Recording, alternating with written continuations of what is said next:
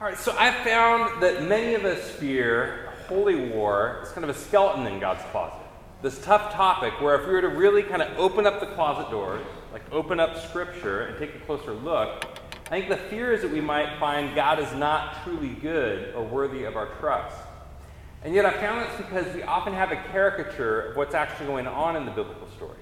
So one of the things I want to try to do tonight is offer some paradigm shifts that have helped me over the years, where we can kind of confront some of the caricatures that are out there about the Old Testament, and that we can reclaim a healthier, biblical, historic, robust understanding. We see this topic arising because of the goodness of God, not in spite of it or contradiction to it. That's my biggest hope at the end of the night tonight, is that we'd actually be able to reclaim a greater confidence that God is good through and through, all the way down in his very bones. So, we're going to dive in. This topic of holy war, violence in the Old Testament, it's kind of a personal topic for me. Back in the day, I had the chance to work for about 6 months on the Navajo Reservation in Arizona. And as I was working with families in the community there, I got to know a bit more about our own history as a country with Native peoples. And one of the things that was disheartening to see was some of the massacres and forced migrations. And U.S. Senator Daniel K. Inouye, at the time when I was studying this, he remarked how of over 800 treaties that we've made with Native peoples, we've broken every single one. And it's seeing some of the legacy and impact on the reservation of that history even today. One of the things that was a challenge for me, in particular about that, was like a black eye kind of in the center of all this in the 1800s, was an ideology called Manifest Destiny. And that ideology liked to use imagery about this being like a new promised land. And with Europeans coming over as like a new Israel of sorts, which unfortunately put Native peoples in the position of the Canaanites. And I found myself as a new Christian, I was in college, kind of a newer believer, and found myself wrestling with, God, if this is who you are and your story, like I kind of feel like I'd rather be on the side of the Navajo, right? And wrestling with how do I reconcile the violence in the Old Testament, in particular Israel's conquest of Canaan, how do I reconcile that with my faith? Well, over the years, there have been some, again, paradigm shifts that have helped me. I want to kind of offer tonight, where I think we see something different happening in the biblical story. Something that's not only like, as we look throughout world history, holy war is like splashed across the pages of just mainstream history, across the nations, the global history of our world. People using the gods to justify their conquest, conquering their neighbors and taking their stuff. Yet I want to suggest to you tonight that Israel's story in the Old Testament, it's not just like the same story with a few lines drawn in slightly different directions. It's more like the Bible is taking this mainstream picture of holy war, painted across the history of our world, and flipping it radically upside down on its head, and giving us a very different picture, one that I would suggest is even a great source of hope today for my friends on the Navajo Reservation and others around the world who at times can find themselves in difficult circumstances in our global world today. All right, so the way tonight will be divided, first half, I want to try and go, what's the big story that Israel and Canaan, this encounter, fits into? And then the second half, I want to look a little more specifically at what I like to call the drastic marching orders, some of the commands that can sound almost genocidal at first glance. But I want to start out first here talking about the big story. So I want to ask, when you hear the word holy warriors, what kind of image, what kind of people come to mind? What kind of images? If you're anything like me, the first image that comes to my mind is something like this, right? I grew up on Rambo, love Rambo. He is the epitome of what I like to call the muscle-bound machine gun heroes, right?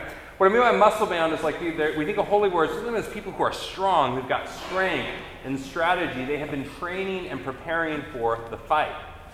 Machine guns, meaning they've got advanced weaponry. You even think about something like 9/11 and go, man, they didn't have numbers, but they were able to horrifically turn an airplane into a strategic weapon. And so we tend to think of holy warriors as those who have advanced weaponry to use and conquer. And then heroes, meaning they believe they're justified because of how great they are, or how great their civilization is. They're justified in conquering their neighbors and taking their stuff. Now, the irony is, well, I think I would sum this up by saying we tend to think of holy war as the strong using the gods or God to justify their conquest of the weak. What I would suggest to you, however, that we find in the Bible is the opposite. It's not the strong using the gods to justify their conquest of the weak. It's God arising on behalf of the weak against the tyranny of the strong when it's raged for far too long. Think about just who is Israel in the story. They are a nation of slaves who have been getting their tails kicked on the outskirts of the mightiest imperial powerhouse of the ancient world for generations. And they are going up against the mightiest empires. This is a nation of slaves going up against empires with all the advanced weaponry and firepower the age had to offer. So what I want to do here in this first half is take each of these categories, muscle-bound, machine gun, and heroes, and show how Israel's story flips our expectations on their head with each of these categories. So let's start with the first one. Let's kind of start with the second one, machine guns. Does Israel have machine guns?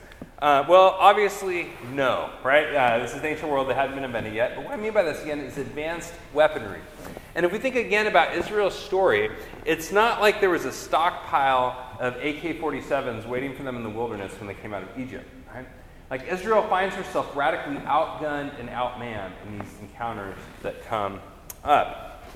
So Canaan, we find, has horses and chariots, which were kind of like tanks and jet fighters back in the day, right? Like this was the most advanced firepower of the ancient world. Israel, in contrast, has basically essentially like sticks and stones, whatever they've been able to muddle together in the wilderness. Israel's like a kindergartner taking on the high school senior class with a wiffle bat, right? Like they should get whooped.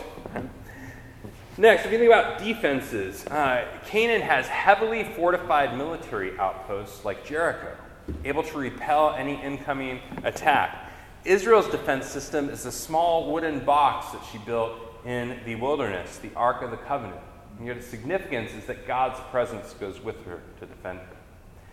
Think about generals. Canaan has military generals who have been practicing strategy in conquering the surrounding nations for generations, while Israel's generals have been fending off snakes in the wilderness, right?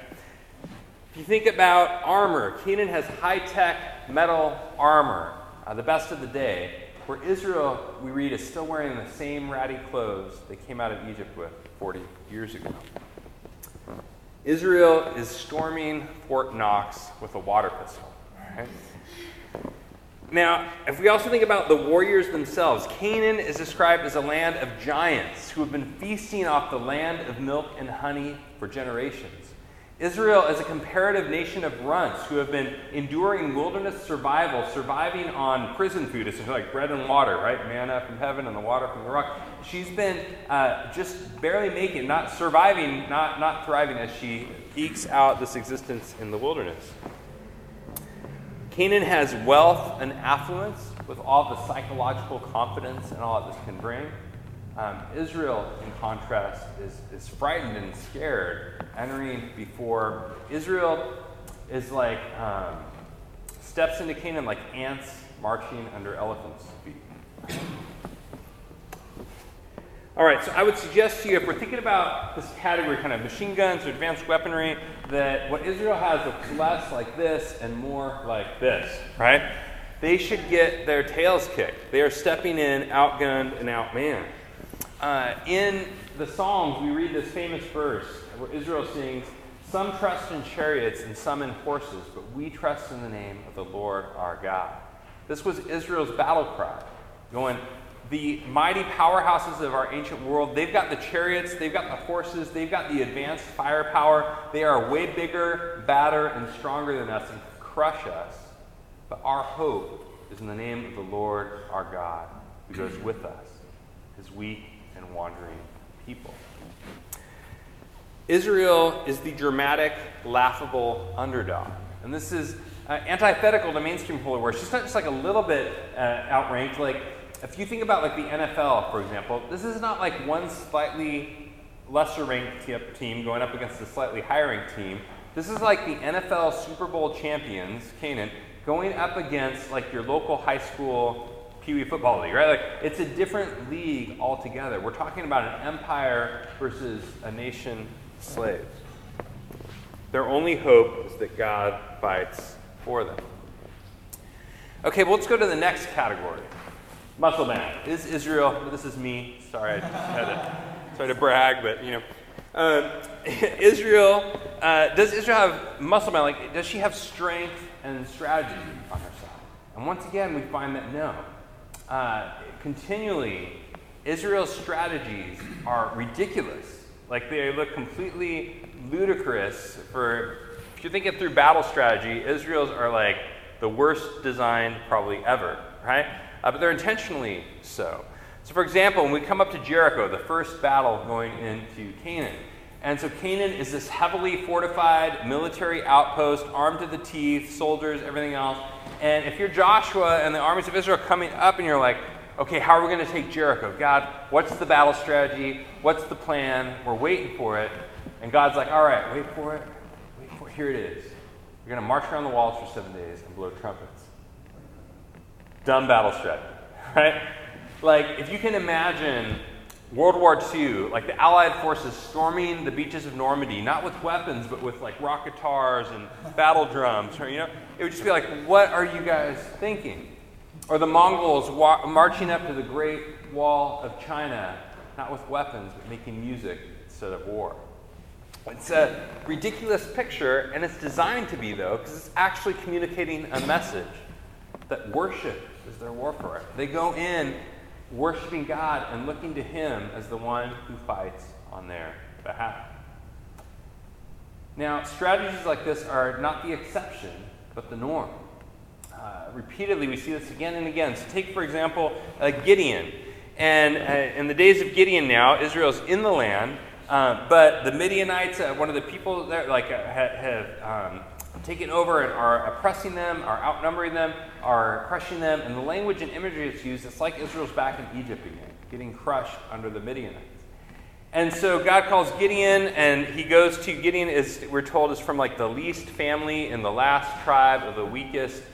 Basically, just like in the Exodus, like when God's ready for a revolution, he goes to the last and the least and the weakest. And God calls out Gideon, and Gideon is looking at the Midianites, and it says there were more of their armies and their soldiers than the sand that could be counted on the seashores. The Midianites are just like massive. And so Gideon's like, all right, so he's able to rally 32,000 troops, and they come before God, and they're like, all right, God, we're waiting for it. What's the battle strategy? They wait for it, and they wait for it. Here's what God says, you got too many men. I want you to send 99% of them home. Famous story where they drink from the water, and there's those who drink like dogs, and those who drink like whatever. Separates them, but whittles the army down from 32,000 to 300 to go up against the sand on the seashore of Lisha. Once again, stupid battle strategy. Like, not very wise. If you can imagine, like, Lincoln during the Civil War telling Union soldiers, hey, let's just send 99% of the soldiers back home just to show we can, make a point. We can do it with 1%, right? Not a good strategy. And yet, once again, it's on purpose. We're told, God tells them the reason is so that Israel may not boast, my own strength has saved me.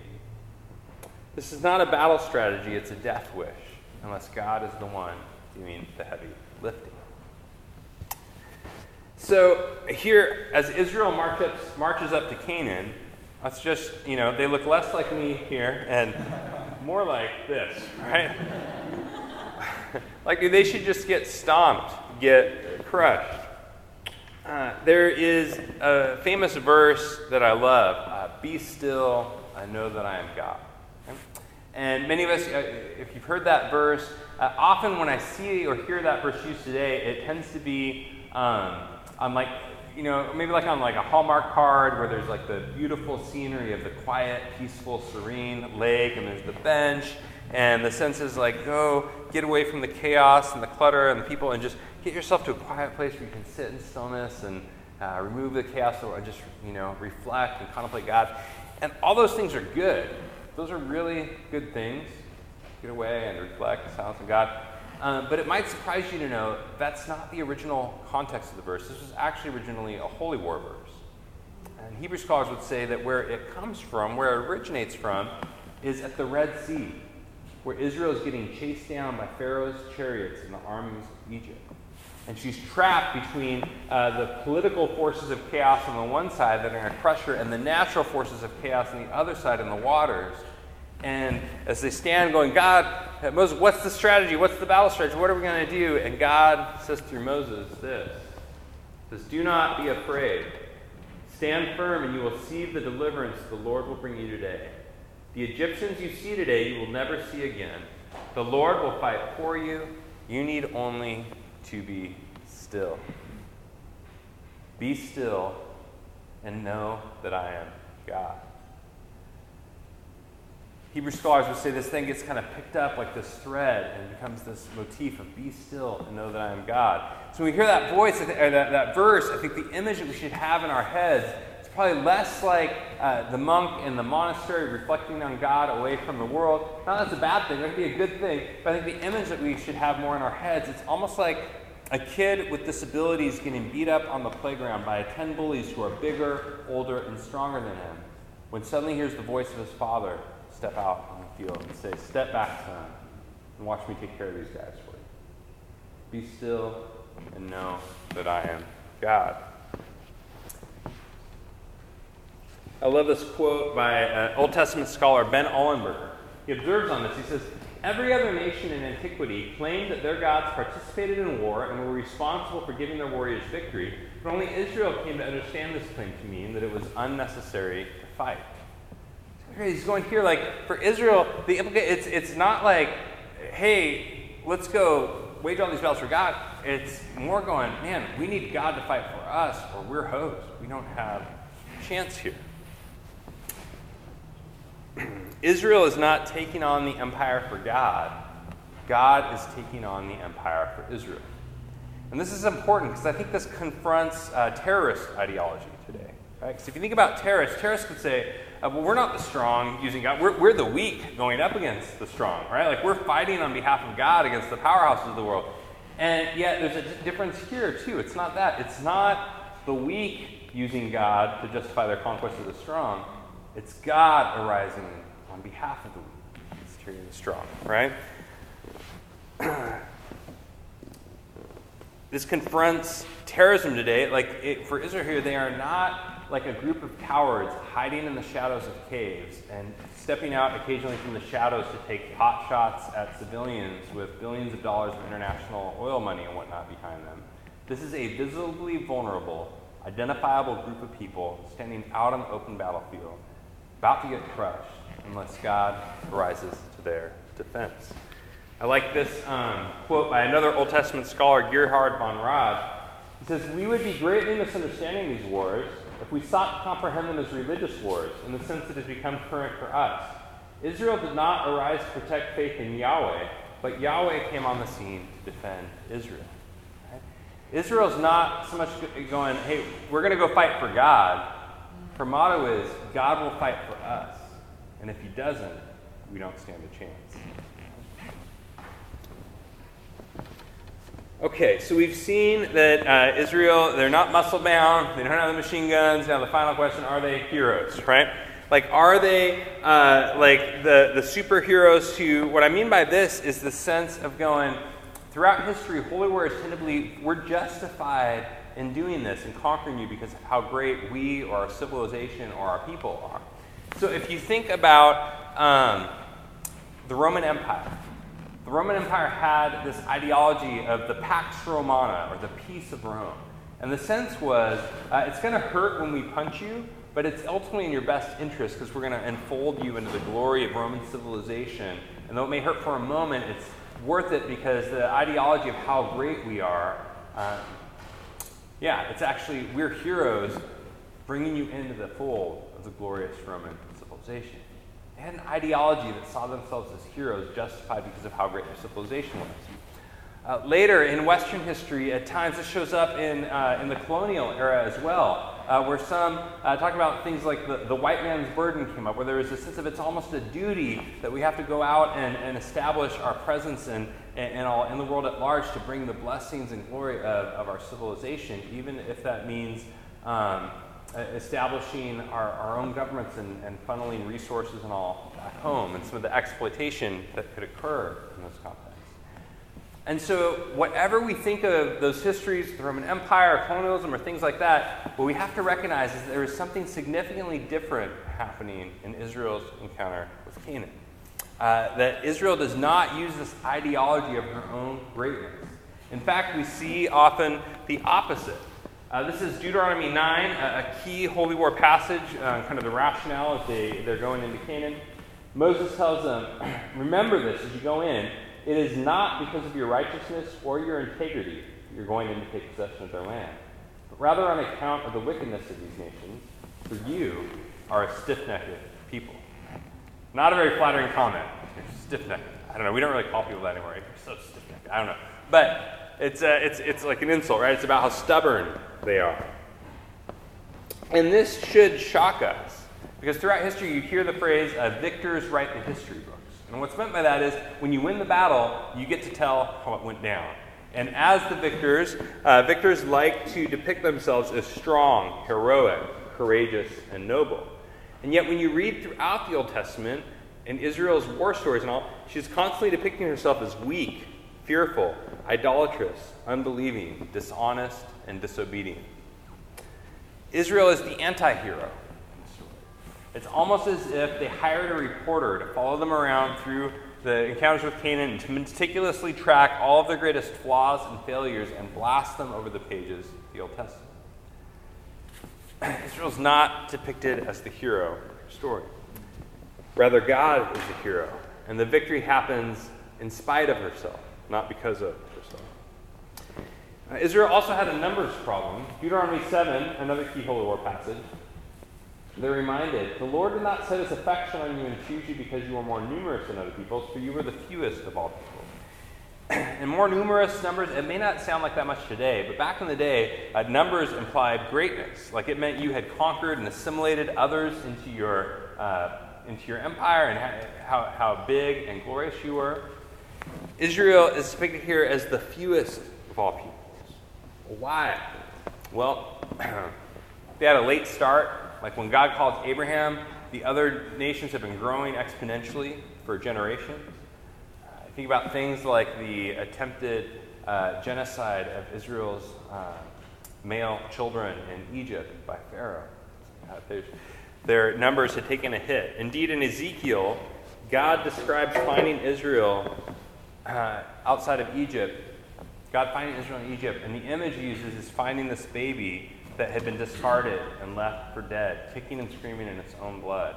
And God adopts and takes that baby himself and washes and cleanses and makes his own.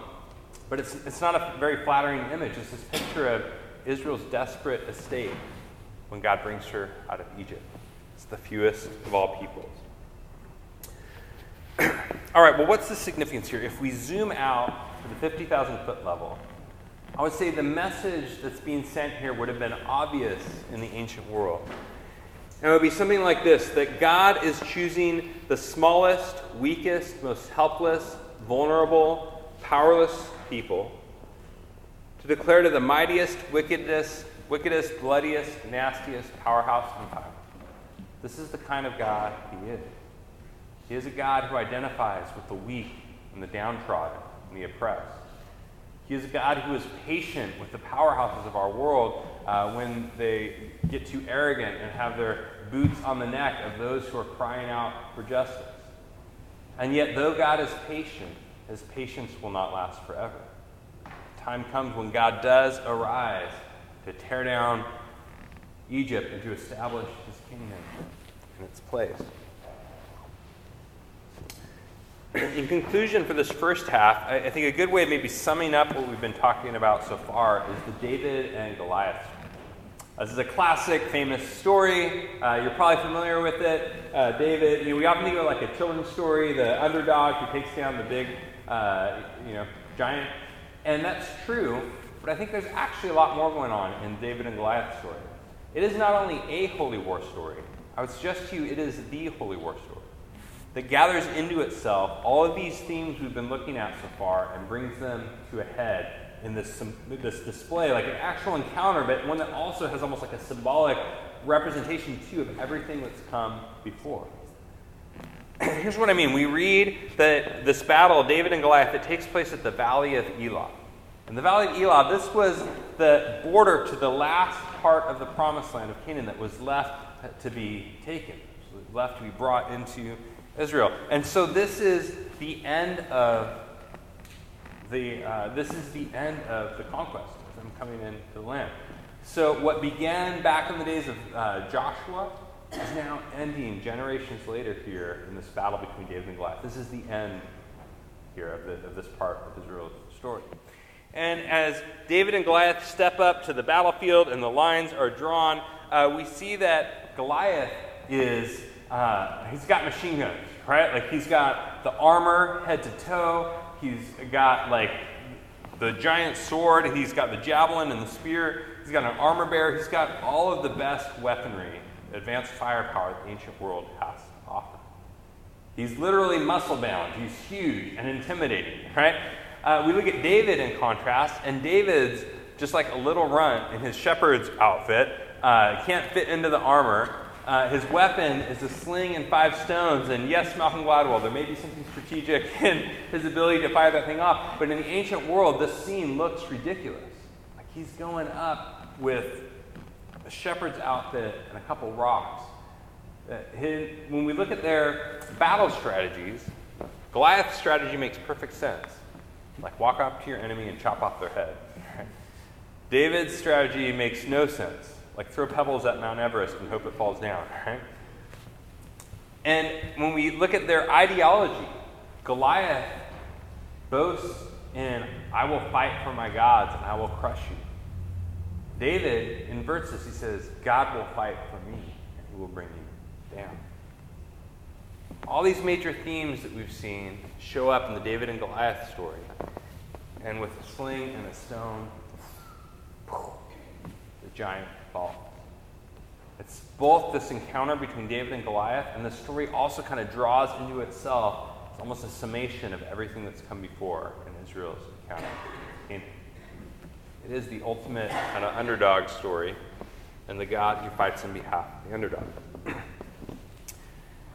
All right, well, I want you to be able to have something practical and pragmatic to take home out of tonight. I know often we don't just want abstract ideas. We wonder, how do I implement this in my own life? And so I want to teach you how to fight a holy war. All right. So if you want to go out and fight a real holy war, like a biblical holy war, how the Bible says one, then I want to give you 10 steps to fighting a biblical holy war. Okay. Here they are. So step number 1 is throw away your armor. Step number 2, burn your tactical training books. No strategy allowed. Step number 3, find the cheapest, most ineffective weapons you can. Your kids' Nerf guns will do. Step 4, visit a rehab center to find military leaders with issues. Step 5, hire a reporter to meticulously track all of your flaws and failures. Step 6, boast to your enemies about how backwards your civilization is. 7, find the biggest, baddest superpower who will surely kick your tail. 8, pick a fight. 9, walk in the middle of the battlefield. And 10, pray that God shows up. Nobody in their right mind is going to fight a battle like that, right? Like, it would be ridiculous, ludicrous, crazy. And I think this is helpful because sometimes a legitimate concern people have is, man, if you believe in the Bible, if you believe in this stuff, it's going to make you more prone to want to go out and fight holy wars today. And I think the opposite's actually true. I think when we really get our hooks into the big picture of what's going on here, it actually should make us probably less violent rather than more. But a people who, even in our weakness, even when we seem outgunned and outmanned and the odds are stacked up against, that we don't seek to take vengeance, whatever, vindictiveness into our hands. Rather, we look to God and trust Him as the one who ultimately will arrive on our behalf. Okay, that's the end of part 1, kind of first part of tonight.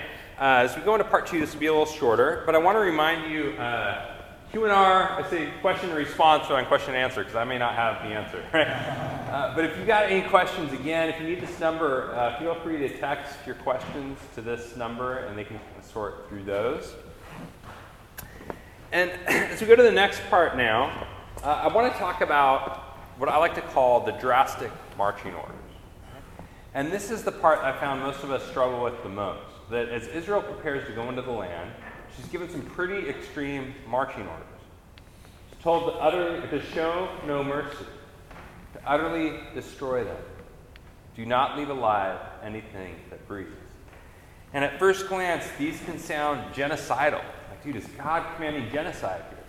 And indeed, many critics of Christianity like to use verses like these as ammunition to show how horrible the God of the Bible supposedly is. So Richard Dawkins, for example, a well-known famous atheist, describes, these verses describe ethnic cleansing done with xenophobic relish, bloodthirsty massacres.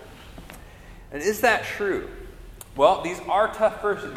I don't want to kind of skirt around that fact, but I want to offer now here 3 other paradigm shifts that I found to be helpful in understanding what I think is going on with these commands, these drastic marching orders. 3 shifts. The first one is this: to recognize the context in which these commands take place are military cities. Right? They take place in the context of cities. The Hebrew word is ir, a city. And one of the challenges is that when you and I hear the word city today, what we tend to think of is a civilian population center. Right? So I live in Phoenix, a city. When I step outside my front door, I see neighbors and houses with white picket fences, maybe, not in my neighborhood, but and I walk down the street one way and there's a school and a hospital and the kids are playing. And I walk down the other way and there's the restaurants and people are eating and the coffee shop and everyone's hanging out, cities today are where the people live.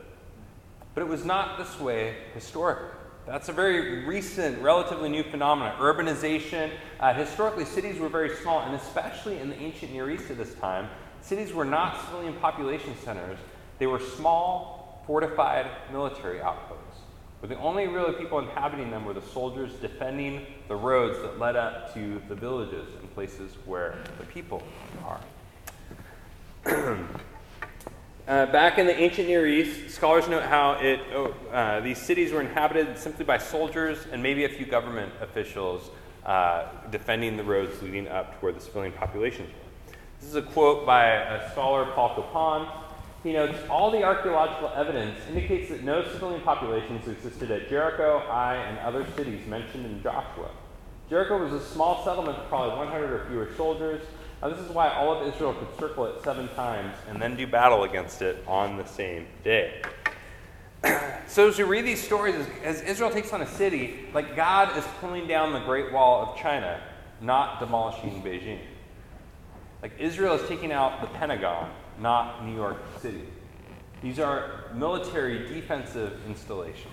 Israel is dismantling their defenses. We also read of Israel taking out a lot of kings. And the word here in Hebrew is melech. And at this time in ancient Near East, these kings were more like generals. That's why there's so many of them. If you're reading through Joshua and Judges, you're kind of going, man, there's 50 kings here and 50, that's a lot of people in charge, right? But the idea was more they were often generals that reported to higher generals offsite in these military federations and coalitions. And the picture here is that Israel is attacking military strongholds, knocking out generals, and putting their soldiers to flight, not invading cities, assassinating presidents, and slaughtering civilians. Israel is taking on Napoleon and his militias, not Paris and her masses. So that's kind of the first shift here, these military cities.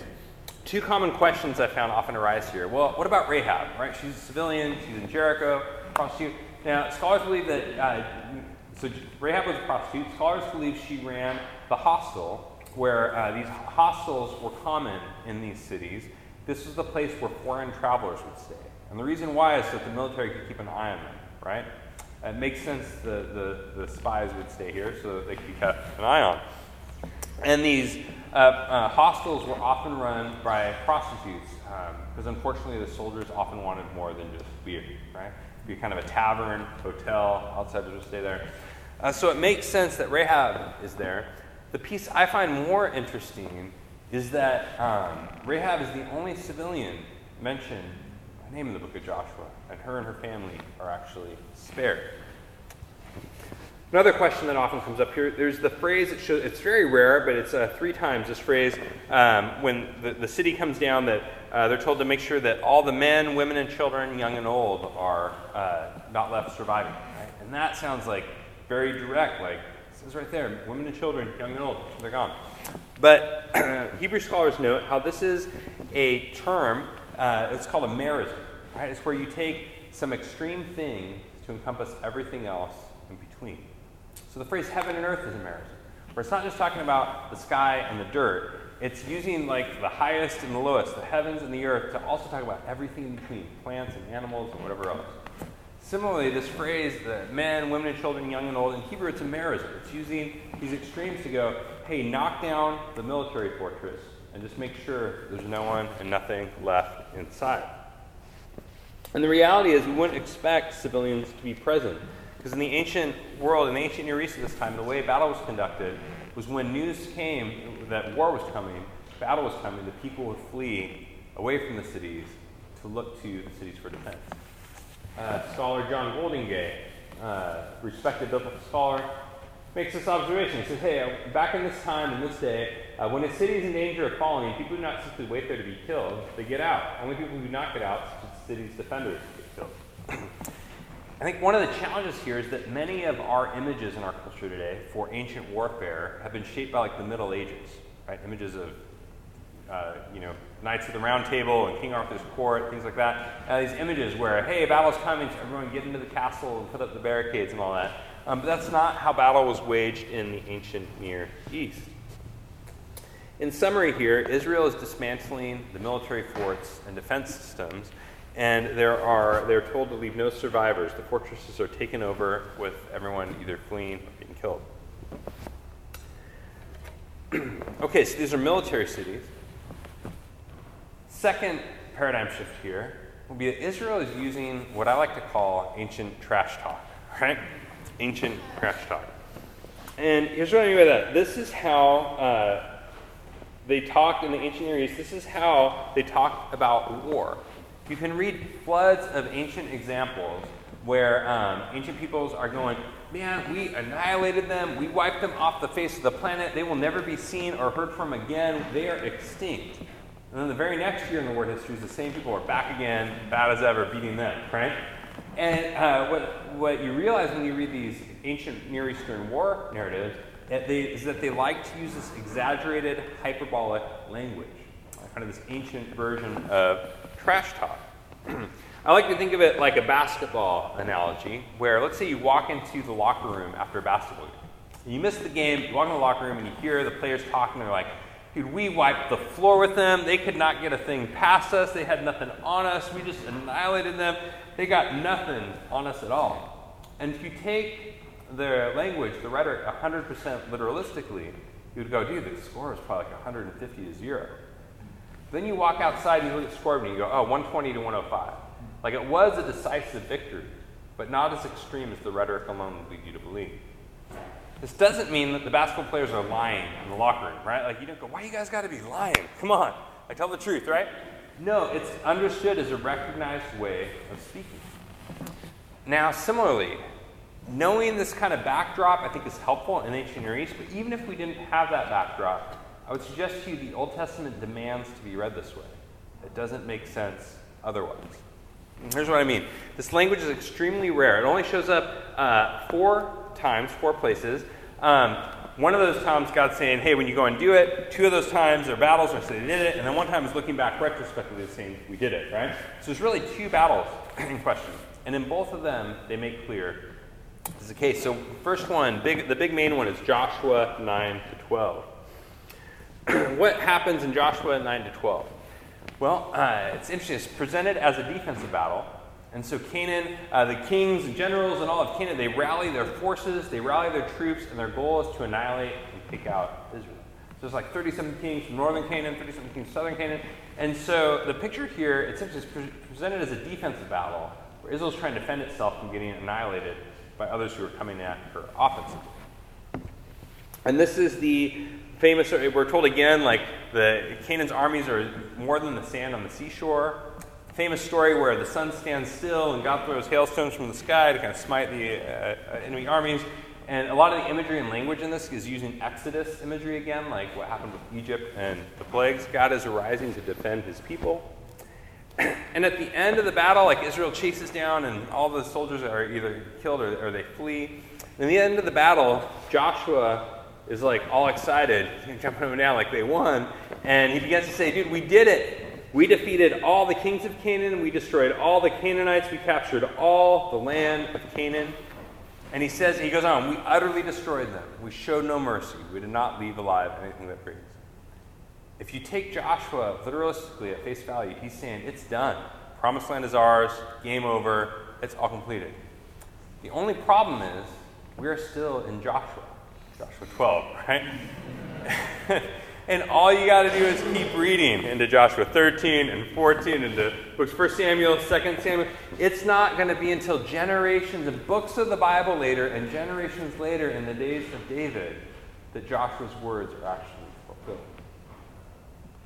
He's either speaking hyperbolically, and in the ancient world, his audience understands that, his original audience, or the rest of the story doesn't make sense.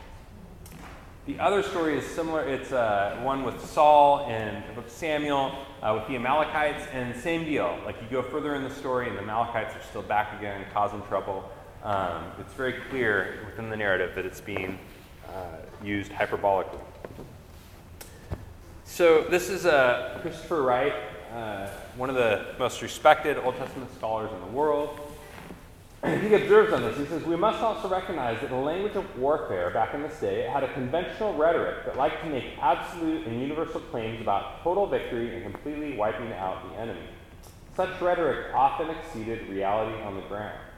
This is not to accuse the biblical writers of falsehood, but to recognize the literary conventions of writing about warfare.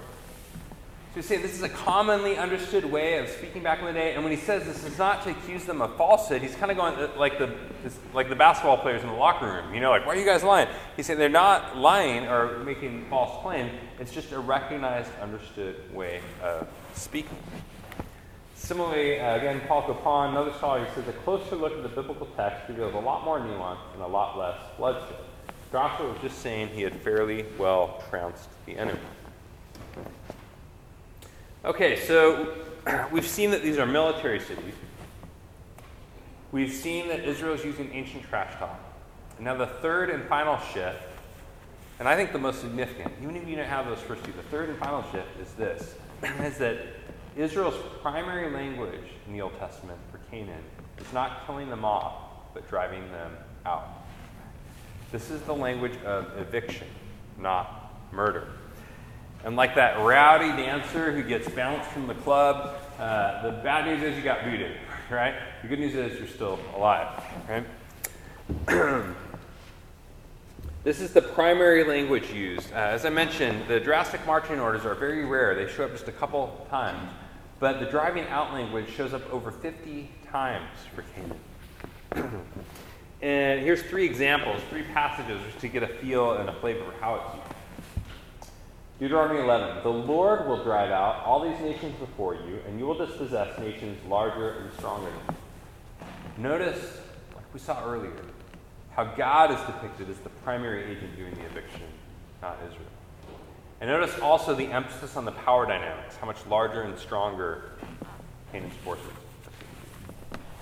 Exodus 23 says, God says, little by little I will drive them out before you until you have increased enough to take possession of the land. Again, God's the primary agent here, and notice how little by little, this is not an overnight ejection, but a gradual process that takes place over a long period of time. Finally, Joshua 23, they look back and say, the Lord has driven out before you great and powerful nations. To this day, no one has been able to withstand you. Again, God, the primary agent, and an emphasis on the power dynamics here. All right, well, let's wrap this up so we have time for some questions. Wrapping up here. This language of driving out, does it sound familiar? Can you think of another story where people are driven out from the land? First place this language shows up is Adam and Eve in the garden. They sin and rebel and are driven out of the garden. That's just something similar is happening here. The forces in Canaan have unleashed the destructive power of sin and rebellion into the promised land, God's good garden. A lot of Eden imagery is used for the land. And God has been patient with the powers in Canaan for over 400 years. We're told in Genesis 15 that it's going to be 400 years that God is patient while his people are in slavery. And Abraham's like, why will people have to be there that long in Egypt and all? And God says, basically, he's like, because the sin of the Amorites has not yet reached its full extent. He's going, dude, I'm being patient with the injustice of these powerhouses and all the havoc they're wreaking in the world. God's patience entails the suffering of his people while he is being patient with the injustice of the world.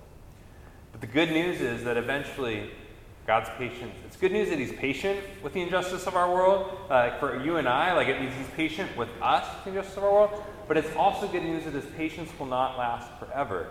And this is where I would suggest to you that this history become a source of hope for our world today.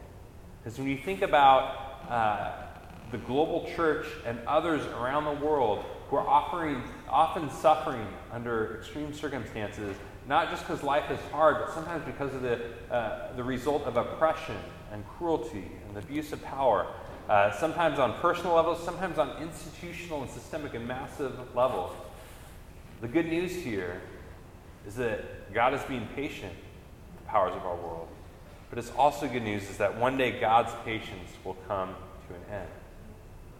The way this language imagery gets picked up at the end of the biblical story is that God eventually comes to tear down Babylon. This picture for kind of global rebellion against God, and Babylon is seen as an oppressive, violent, bloodthirsty powerhouse, a picture of kind of the massive, systemic, corporate rebellion of humanity and the destruction that we unleash in the world. And that's good news. It's just for many of those around the world who have the boot of power on their neck, who are crying out, how long, O Lord, until you come to vindicate and redeem? I think of going back to that time on the reservation and my friends, the Navajo families, and many that I got to know who are believers, and them and others around the world who love Jesus and cry out in the midst of harsh circumstances. And many others who don't know Jesus maybe, but who cry out in the midst. And it's good news that God sees the injustice of our world. He hears the cries of the oppressed, and that yes, he is being patient. But hallelujah, his patience will one day come to an end as he comes to tear down Babylon and to establish the goodness of his kingdom in its place. Thanks.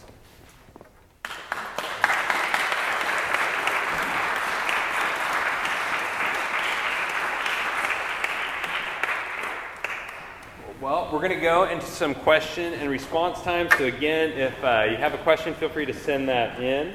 And I think Christian's going to come up here.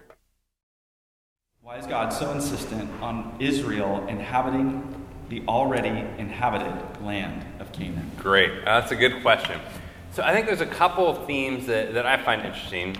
If we place this one of the things I think we need to do is place it within the biblical narrative as a whole. And there is some broader context that I think helps us understand. So if I go back to Genesis 15, where God says, hey, Abraham, I'm promising you this land, but you can't have it yet. How come, God? Why do my people? He's like, your people are going to go into slavery for 400 years. Why? And you think about that. If I'm Abraham, I am livid. I'm like, God, I've given everything to follow you. You can do whatever you want to be, but I'm talking about my grandkids. Don't let that happen to my grandkids. Why? Why do we have to wait? Why do we have to endure this, oppression at the hands of Egypt for so long instead of now?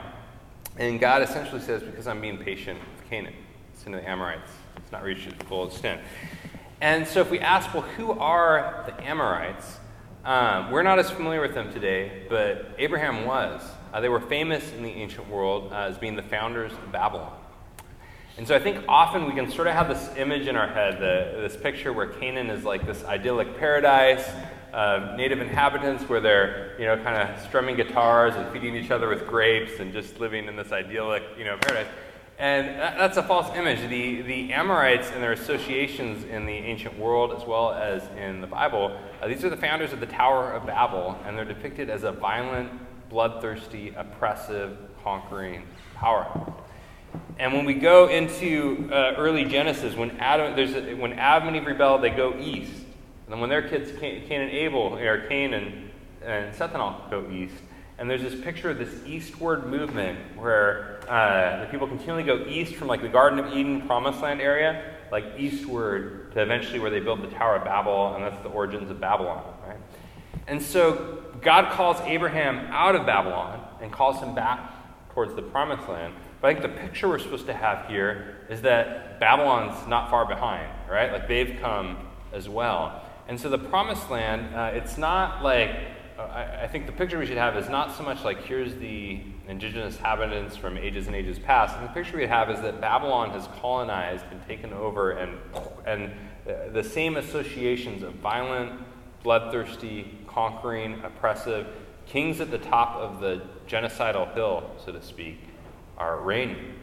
And so I think part of the narrative here is one of God's patience with the oppressive whatever. And yet now with Abraham, so coming back to the question, then why is God so insistent?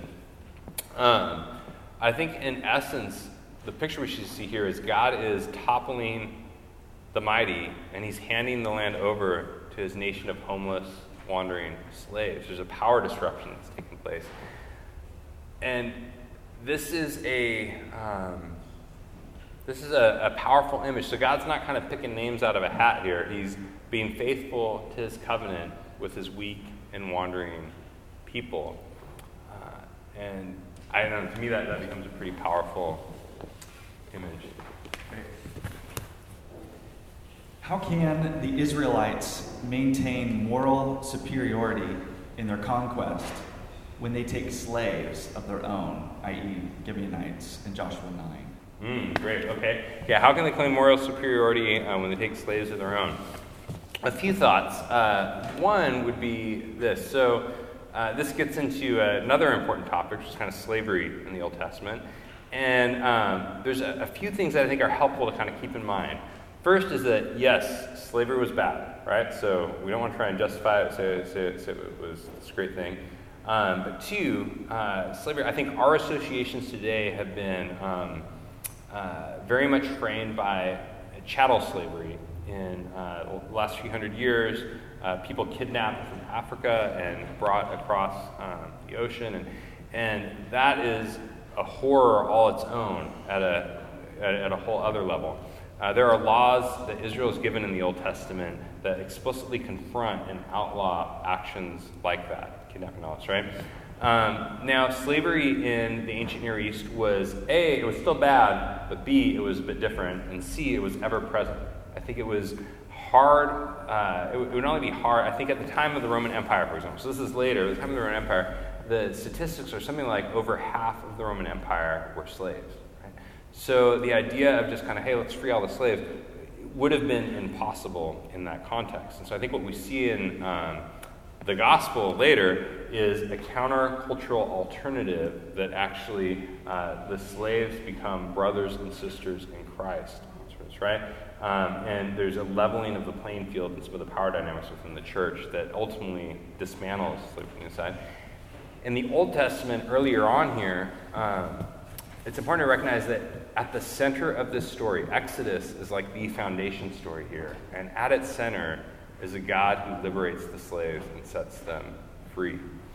And many of Israel's laws they're given on slavery, if you're like me, I kind of want God to just go, hey, stop slavery, no more, right? But what God tends to do in the Old Testament is rather than just kind of this ideal dropped out of heaven, like a label on the nation, I think God kind of meets them within the circumstances they're at and radically raises the bar on the ancient practices of slavery and gives rights and responsibilities and expectations for how slaves would be treated that radically confront ancient practices and improve the plight of slaves.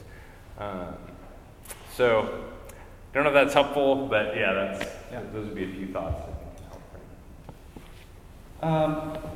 If God does not condone violence and genocide, how is this reconciled with the Christians throughout history who have oppressed others in the name of God? That is an excellent question. I would say it doesn't so much reconcile with them as rather it confronts them, right? and can confront us in ways that we can use God at times, I think, to justify agendas, ideologies, practices, things where, if you were there this morning, I think you know kind of the idea that sometimes we want to tack God on as an addition to what we're already doing, where God first often brings a demolition, right? That actually tears down some of our preconceived ideas and builds it up. So I would suggest that when we get the biblical storyline in place, it confronts some of the dominant tendencies that not just Christians, but everyone throughout history tend to have. Again, all throughout history, the norm has been that people have used the gods to justify conquering their neighbors and taking their stuff. That the norm has been to see your gods in your corner of the fight ring backing you up. I think what we see in the biblical story is the seeds of a revolution that is kind of countering those dominant tendencies in human history, and continues to confront when we as the church and Christians have contributed to that as well. We're confronted by the very story that we proclaim. In the context of the colonies establishing themselves in America and using religion / manifest destiny to justify their actions, how is that attitude different from going on mission trips? I'll ask the question one more time. Yeah. In the context of the colonies establishing themselves in America and using religion / manifest destiny to justify their actions, how is that attitude different from going on mission trips? That's a great question. So I would say this. Maybe a better way for me to approach the question is to say what I think a healthy approach to international mission looks like versus an unhealthy one. Because I do think there's ways at times we can approach international mission in a way that can be kind of colonizing in a sense, right? There is a scholar, Lamine Sané. He's an African scholar. He's at Duke. It's been a while, but he's got a great book, if you're interested in digging this, called Whose Religion is Christianity? And what he argues, in essence, and respected in the scholarly world on this, but is that in many ways Christian missions are often painted with a broad brushstroke as being a tool of colonialism to conquer and oppress, whatever. And he goes, yeah, that happened at times. He's not dismissing, he's not saying it was perfect or whatever, but he's saying actually in the midst of colonialism, Christian missions were often the strongest counter-colonial and counter-imperial force. And what made it so was when the Bible was translated into local languages and when those coming learned the local language. Because what that did was all of the colonial process was more about bringing locals to where the colonizers were at. And what missions did, he argued, especially with Bible translation and priests learning native languages, that kind of thing, was it actually facilitated agency of local peoples over, again, in the midst of these powerful forces that were coming into their midst. And I agree with Sané. I think he's well worth reading, looking into. As it relates to kind of missions today, here would be my bet. I think healthy missions starts with where there are healthy local churches on the ground present. We start with them, right? That the goal is not helicoptering in from somewhere else to do your thing. It's actually going to do the long end game is the local body of Christ on the ground embodying the gospel and leaders there who know their language, know their culture, know their context. When a healthy local church is not there or has not been there historically, I think the best thing to do is it doesn't mean, hey, you can't do much in a short-term trip, right? It's going to involve years. I got friends who have been deep in the Himalayan mountains for almost 15 years now, seeking to minister with an unreached people group. And that's involved learning 3 languages, raising their kids in a one-room hut with meager food, living simply with the people there, which means meat once a week maybe, but not at all, and others, rice, vegetables, often hard times of the year where people are going hungry. They have wanted to live incarnationally with the people where they're at, and that's meant for them a radical lifestyle adjustment. And so I would say there's kind of, if a people group is unreached, then the goal, and I think we see this in this kind of story, it's a sacrificial, it's not an oppressive, let me come in and try and impose my way on you from the outside in. It's let me enter in from the inside out with you. And as a healthy church grows out of that, then the goal is how do we partner with healthy indigenous churches, with national leaders, and build relationship where we're able to support what God is doing already from the inside out on the ground there. That's great.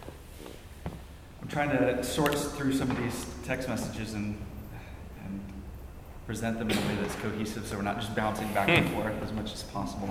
But I can't avoid that completely. How about this one? Based on the Paul Copen quote, if Jericho only had 100 or so soldiers, wouldn't the Israelites have had more than 100 soldiers, therefore be stronger and not weaker than Jericho? Good question. Yeah, so on the Jericho, he's relying largely on archaeological evidence there at that point, saying that it looks like it could only fit about 200 soldiers. That said, it's still a military defensive system. If God doesn't bring down the walls, they don't have much of a shot going up against, you can have a whole lot of people outside the Great Wall of China historically, but it's not going to do much, unless divine intervention. And so the bigger theme, I think I would say, is that what we repeatedly see is Israel not only gets a little help from God, they require divine intervention in order for them to have any shot at victory. Great. The texts just keep coming in. As you mentioned, keeps losing my spot as the text come in. As you mentioned in your intro, our nation has a tainted history of violence, sometimes in the name of Jesus. How do we seek healing in light of this history? Oh, that's great. Yeah. I think just the power of confession in our tradition comes here. Confession and lament would be two big ones. And so confession, I think, involves owning it. I think of just in my marriage or in my family, when I blow it, the most powerful thing I can do is not try and offer rationalizations or justifications. Here was why. The most powerful thing I can do is just say, I blew it.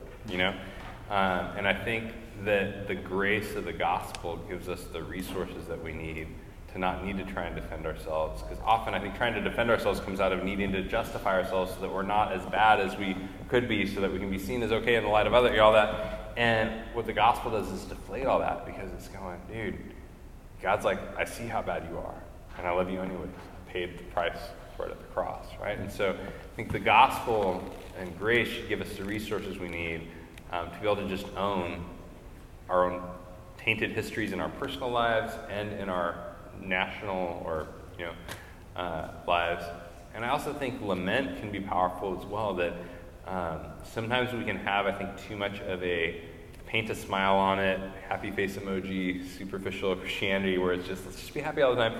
And yeah, Jesus brings joy, resurrection brings new life, new creation, all that, so I don't want to minimize any of that. But also we see that lament is a powerful theme and thread in the Bible. The people of God know how to cry out to God, to own when we've done wrong, and to own when we're experiencing the wrong that others do, to cry out when we experience the weight of our fallen, broken world. And I think part of the power for lament there is that we believe we have a God who hears. There's a God who hears the cries of his people. Well, unfortunately, we are out of time for this evening. There's a prior event booked in this space. But here's the good news. He has published a book on this topic. And it's going to be available for sale in the back. And so I'd like to encourage you to go pick up that resource. I'm sure it's going to help walk through and answer some of those questions. The questions just kept coming in, and it pains me to say I'm sorry, but they were really, really good questions. Also, I'd just like to encourage you to take those questions and offer them to the Lord in the form of a prayer. The psalmist would often take the unanswerable questions and bring them to God in prayer and allow God to sort through them. So would you guys join me in giving Joshua a hand?